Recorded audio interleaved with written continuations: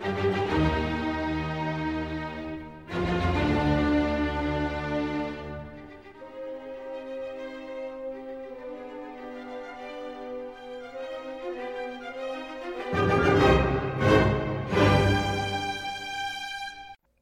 and welcome to High Tea Obsessed.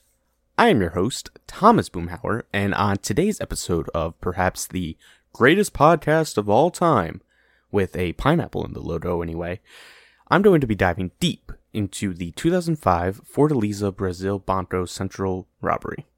This is our first bank heist of the season, and I am super excited to talk about it with you all. But first, a little bit of housekeeping. So I had actually recorded this episode. I know I'm coming a day late, but I had recorded this episode earlier.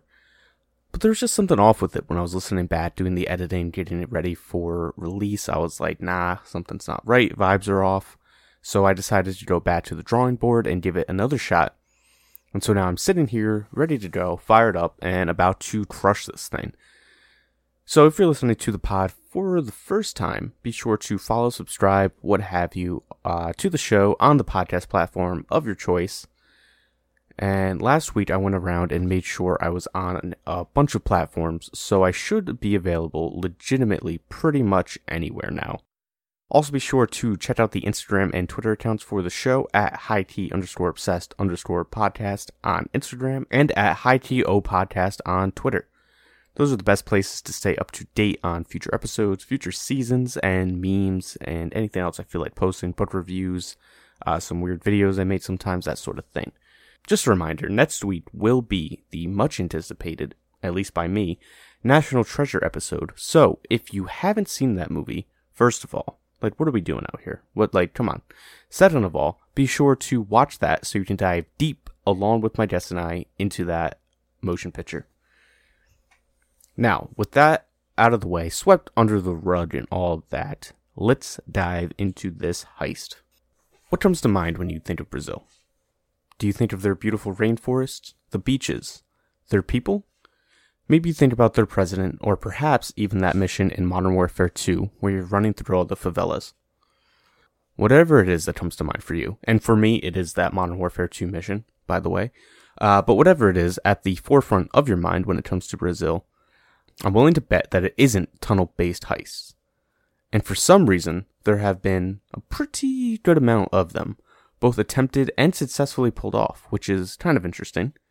And this might be a thing where if I or you or whoever go and Google, tunnel heist and then any country, so say like tunnel heist Belgium, maybe we did a whole bunch of results. But for my piece, what I'm doing out here is I feel like I'm going to imagine that this is Brazil's signature type of heist, and if I'm wrong on that, Camilla, please let me know, call me out. Anyway, today we're going to focus on the biggest of these heists, at least in terms of money stolen, and touch on at least one more. Like many countries around the world, Brazil has a central bank which operates as the principal monetary authority in their country, sort of like the Federal Reserve here in the United States. Also like the Federal Reserve, there are multiple branches of the Brazilian Central Bank, or Banco Central, throughout the country. One of these is in the city of Fortaleza, located in the state of Ceará. Now, some of the sources I've consulted in preparing this episode have said that this specific branch had the specialty of evaluating currency for recirculation or destruction, which is, kind of big if true, but that intel only came from other podcasts and a video that I watched, none of which included sources or anything like that. So I cannot confirm the accuracy of that, but just a little interesting tidbit if true.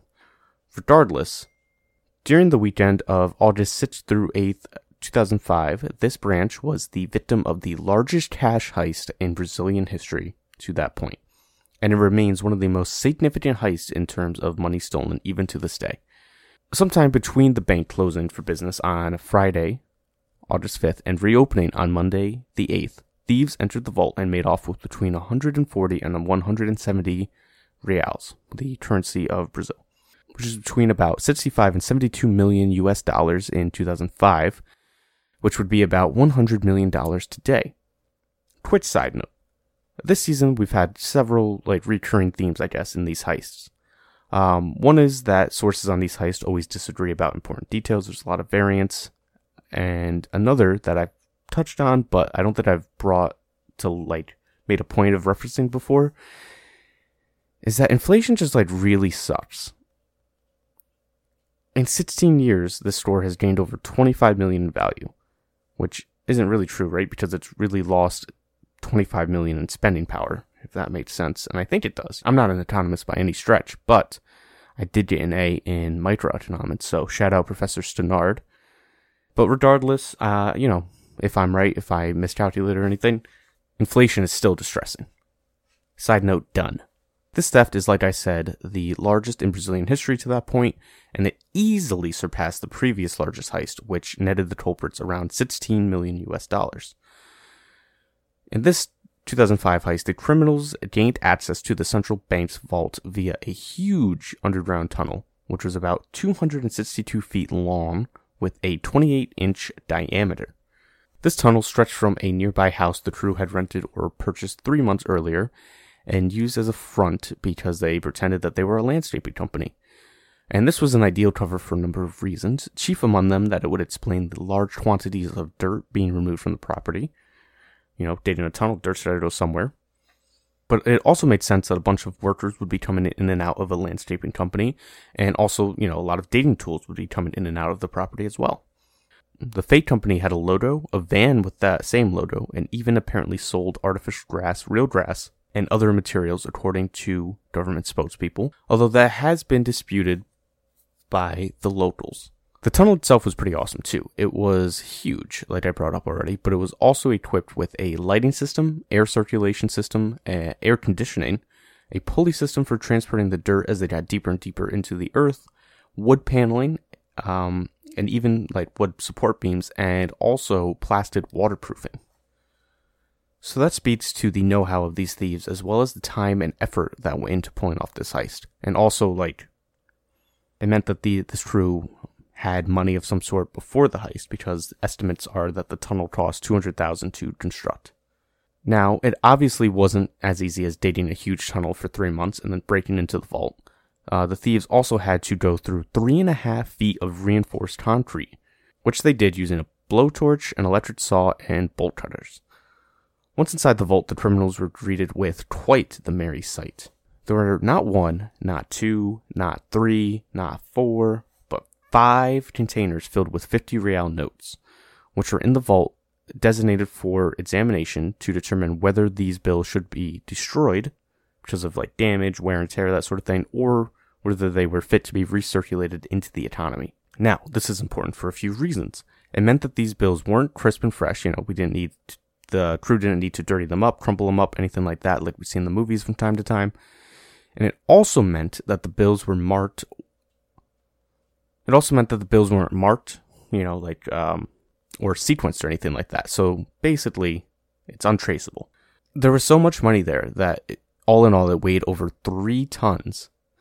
And it also apparently was uninsured, which based off the US's financial system at least, I think is less crazy than you would initially think, because it's not like this is a branch of a private bank. This is the government's money. So the government in the US, the FDIC, I believe, insures up to $200,000 of money in a single bank.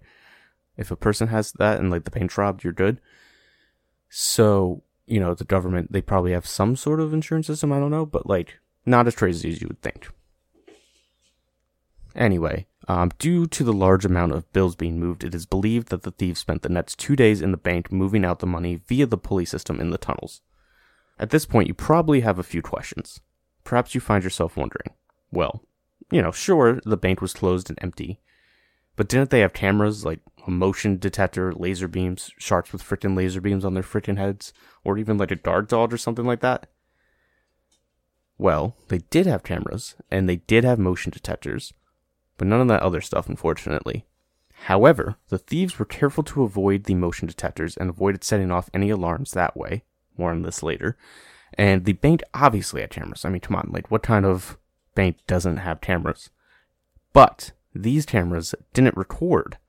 So if someone happened to be monitoring the feeds, they'd have seen the bank being robbed. But the cameras didn't bat that up. They just streamed the live feed. They didn't record it. And I guess the bank didn't have like a weekend guard on duty, or maybe he was just snoozing for 2 days, who knows? So the criminals made off with all the loot, all this cash, and there's not only like no eyewitness descriptions to where it's from, but there's also like no video, we can't review any tape. And perhaps most remarkably, they also left incredibly little physical evidence at the scene of the crime. That might sound crazy, right? I mean, these people spent 3 months in that house, in that tunnel, and 2 days in the bank vault. How could they possibly have avoided leaving clues behind? Well, they coated everything with burnt lime, aka calcium oxide, which is a chemical used fairly often by criminals. And it's also a very, very fine white powder. Calcium oxide is often used by serial killers or other murderers because I guess it was erroneously believed to speed up decay in bodies. However, my research, which, Wikipedia page of burnt lime calcium oxide, has suggested that the opposite is true and it actually delays decay. Anyway, in this case, our bank robbers used it to obscure their fingerprints because, like I said, the powder is very fine, so it sort of fills in the gaps, makes it difficult for law enforcement to get a full fingerprint, and however they pick one up off a scene, can't really glean it. So in some ways, this case is almost similar to the Great Train Robbery of 1963, but also completely different. Both were super audacious heists with large, ludicrous sums of money involved and large crews. They both also saw these crews purchase houses in the lead up to the heist and attempt to cover up their physical evidence. Only in the case of the Banco Central heist, these criminals were just a little bit better at it. However, apparently, and sources differ on this, but apparently a single fingerprint was recovered from either the bank, the tunnel, or the house. Some sources say that there were a set of fingerprints, some say several sets, some say no fingerprints. And again, like I said, discrepancies here. Who knows? Now, if there was a single fingerprint recovered, let me tell you something. You suspect.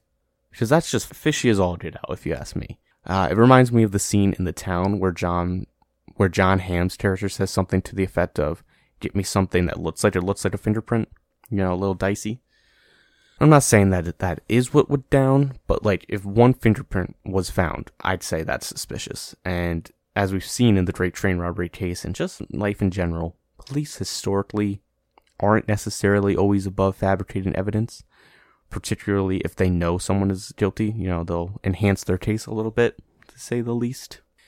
There are also some claims that a SIM card for a disposable burner type phone was recovered and that a lot of the future suspects arrested came from that. But again, that came from another podcast, so I couldn't verify that. Still, one set of fingerprints is not a ton to go off, but fortunately for the police, they did get another break in the case. One of the culprits decided it would be a good idea to commit one of the cardinal sins of bank robbing and made a large cash purchase. In this case, our guy bought 10 brand new cars in cash the day after the heist. Dude, what are you doing? The day after the heist? Making a huge cash purchase? Just dumb. And so this guy was the first domino to fall. Obviously, police caught up to him, and they apparently arrested him while he was traveling to another state with the 10 cars on a trailer. And inside 3 of these vehicles, the police found around $3 million of the store. And this guy pretty much immediately flipped on the rest of the crew and started giving out names and details. He revealed that the crew had insider information from a bank employee, which is how they knew the cameras didn't record and how they knew to avoid the motion detectors. The rat also revealed that the mayor of a small town, known as sort of a hive of scum and villainy, a little local town, not Fortaleza itself, that the mayor was involved, and he was behind fronting a portion of the $200,000 needed to finance the construction of the tunnel. This is interesting to me because in my research, one of the alleged masterminds of this heist, a man by the name of Moises Teixeira da Silva, he had previously pulled off another similar heist, which also involved the use of a tunnel. And I assumed because of the use of the tunnel and the fact that it took a lot of money to finance this heist, that's why he was the suspect. But I guess that's not necessarily the case. In this heist, which took place in October 2004, thieves had broken into the bathroom of a money transport company after digging a 400-foot-long tunnel from a nearby house. The 8 men responsible for carrying out that heist had worn monkey masks and were armed with AK-47s. The robbers forced about 75 employees to stuff the money into bags before fleeing through the tunnel. Ultimately, they made off with $1.6 million in around 10 minutes, and fortunately, as in the Banco Central heist, nobody was harmed during the robbery. So I figured, before learning that the mayor of the town near Fortaleza partially financed the heist, that the first heist, 2004 heist, was used to fund the 2005 heist. And maybe a portion of it did, but I thought that the first heist was like the first in a sequence of heists, and it was carried out to enable the second heist, but apparently not the case. Anyway, these two heists weren't the only time that Da Silva utilized tunnels for his personal gain. In 2001, he was in the midst of serving a 25-year prison sentence for armed robbery. This prison was in Sao Paulo and was super notorious for overcrowding, violence, and had even been the site of a massacre during an earlier uprising by some of the inmates. In 2001, Da Silva allegedly led over 100 criminals in an escape via tunnel, and if true, he obviously learned a huge lesson from that and kept utilizing tunnels, and just as obviously, it paid off for him in a big way. Anyway, as a result of the guy who bought 10 cars snitching on everyone, over 3 dozen men would be arrested in connection with this heist, and 26 would wind up serving prison time for over 133 offenses. Now, the implication in the sources that I've read is that they were related to the heist, these offenses, but perhaps, some were caught on other infractions. Regardless, we don't have a ton of names on these guys, but we do have some pretty killer aliases. One of the guys was nicknamed the Armadillo, because he was nice with the digging skills and all that, and he was sentenced to 17 years, but ended up only serving 2.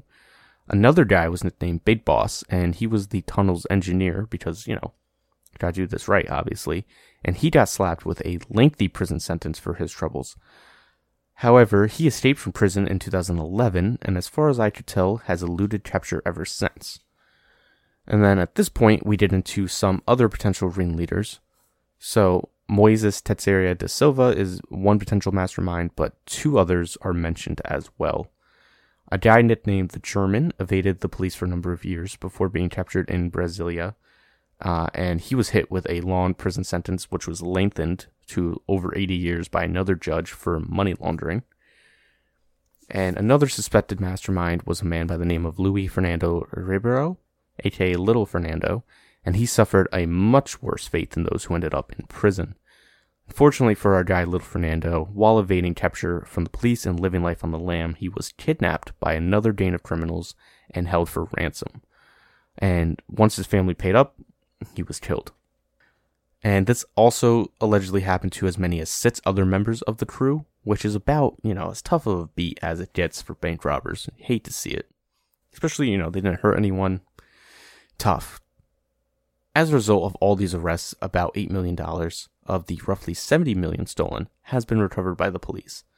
And unfortunately, because so much time has passed and it is untraceable, no more is likely to get recovered, unless we get some sort of note like, hey, this duffel bag full of money came from the 2005 Banco Central heist. Which, it seems kind of unlikely if you ask me. Not going to rule it out, but wouldn't think it's going to happen. So that just leaves us with a few odds and ends, So obviously, like I mentioned, not going to be able to track the money. Unlikely to be recovered. There are rumors that some of it has been used to finance building in that small town where the mayor was in on the heist, allegedly. But it also could be a coincidence, who knows. There have been suggestions that maybe more of the money was recovered than we know, and that maybe the findings were skimmed by the police officers who recovered. Who can say? You may be wondering, how is it possible that these criminals spent 3 months?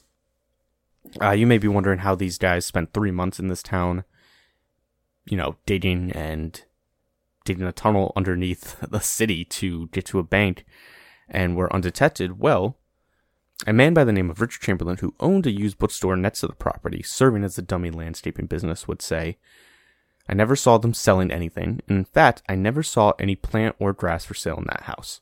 I'm not sure how many people worked in that house, but I would say more than 5.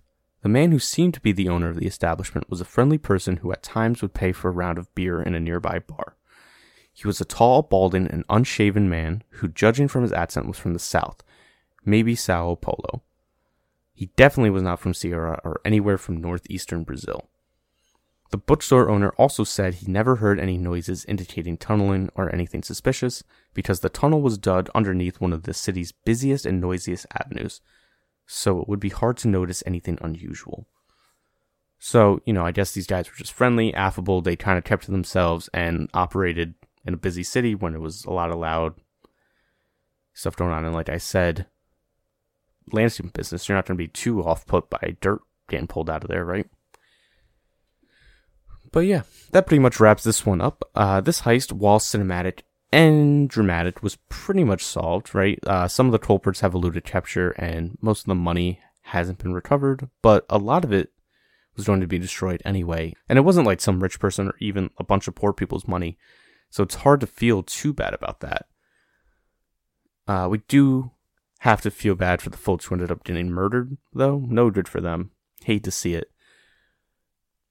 So what did you think about that? Pretty slick heist, right? We got a dirty politician, an inside man, a huge crew, daring plan, police raids, and even kidnappings. Exciting stuff, to say the least. So exciting, in fact, that it inspired a 2011 film, but unfortunately, that movie was poorly reviewed and apparently pretty boring, oddly enough. Anyway, just about time for me to get on up out of here.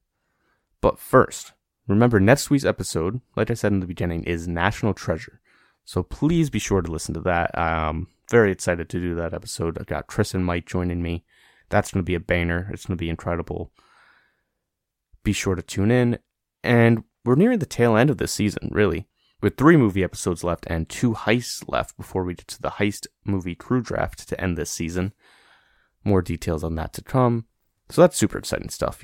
3 seasons in the books, about to be like almost 50 episodes, I think. If not 50. I think it might be exactly 50 episodes, which is kind of cool. Which is awesome. And news on season 4 will be coming shortly. And that's probably going to tick off sometime in early summer of 2022. In my mind, it is in July 2022. But I will be putting out episodes between the end of this season, which will be in February, and July. So, don't have to worry about a huge gap or anything. I got to keep my stills fresh. That's just going to be like a bunch of random bonus type episodes. Yeah, so no lull in new episodes if you care about that.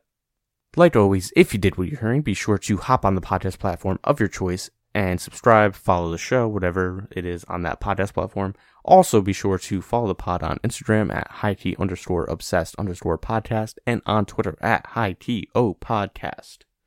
Also, if you want to drop some feedback or suggest topics for future episodes or seasons, feel free to hit me up on the social media platforms I mentioned or on email at hightobsessedpodcast@gmail.com. So until next time, people, be sure to always keep an eye out for new local landscaping companies in your area and eat plenty of s'mores. Peace.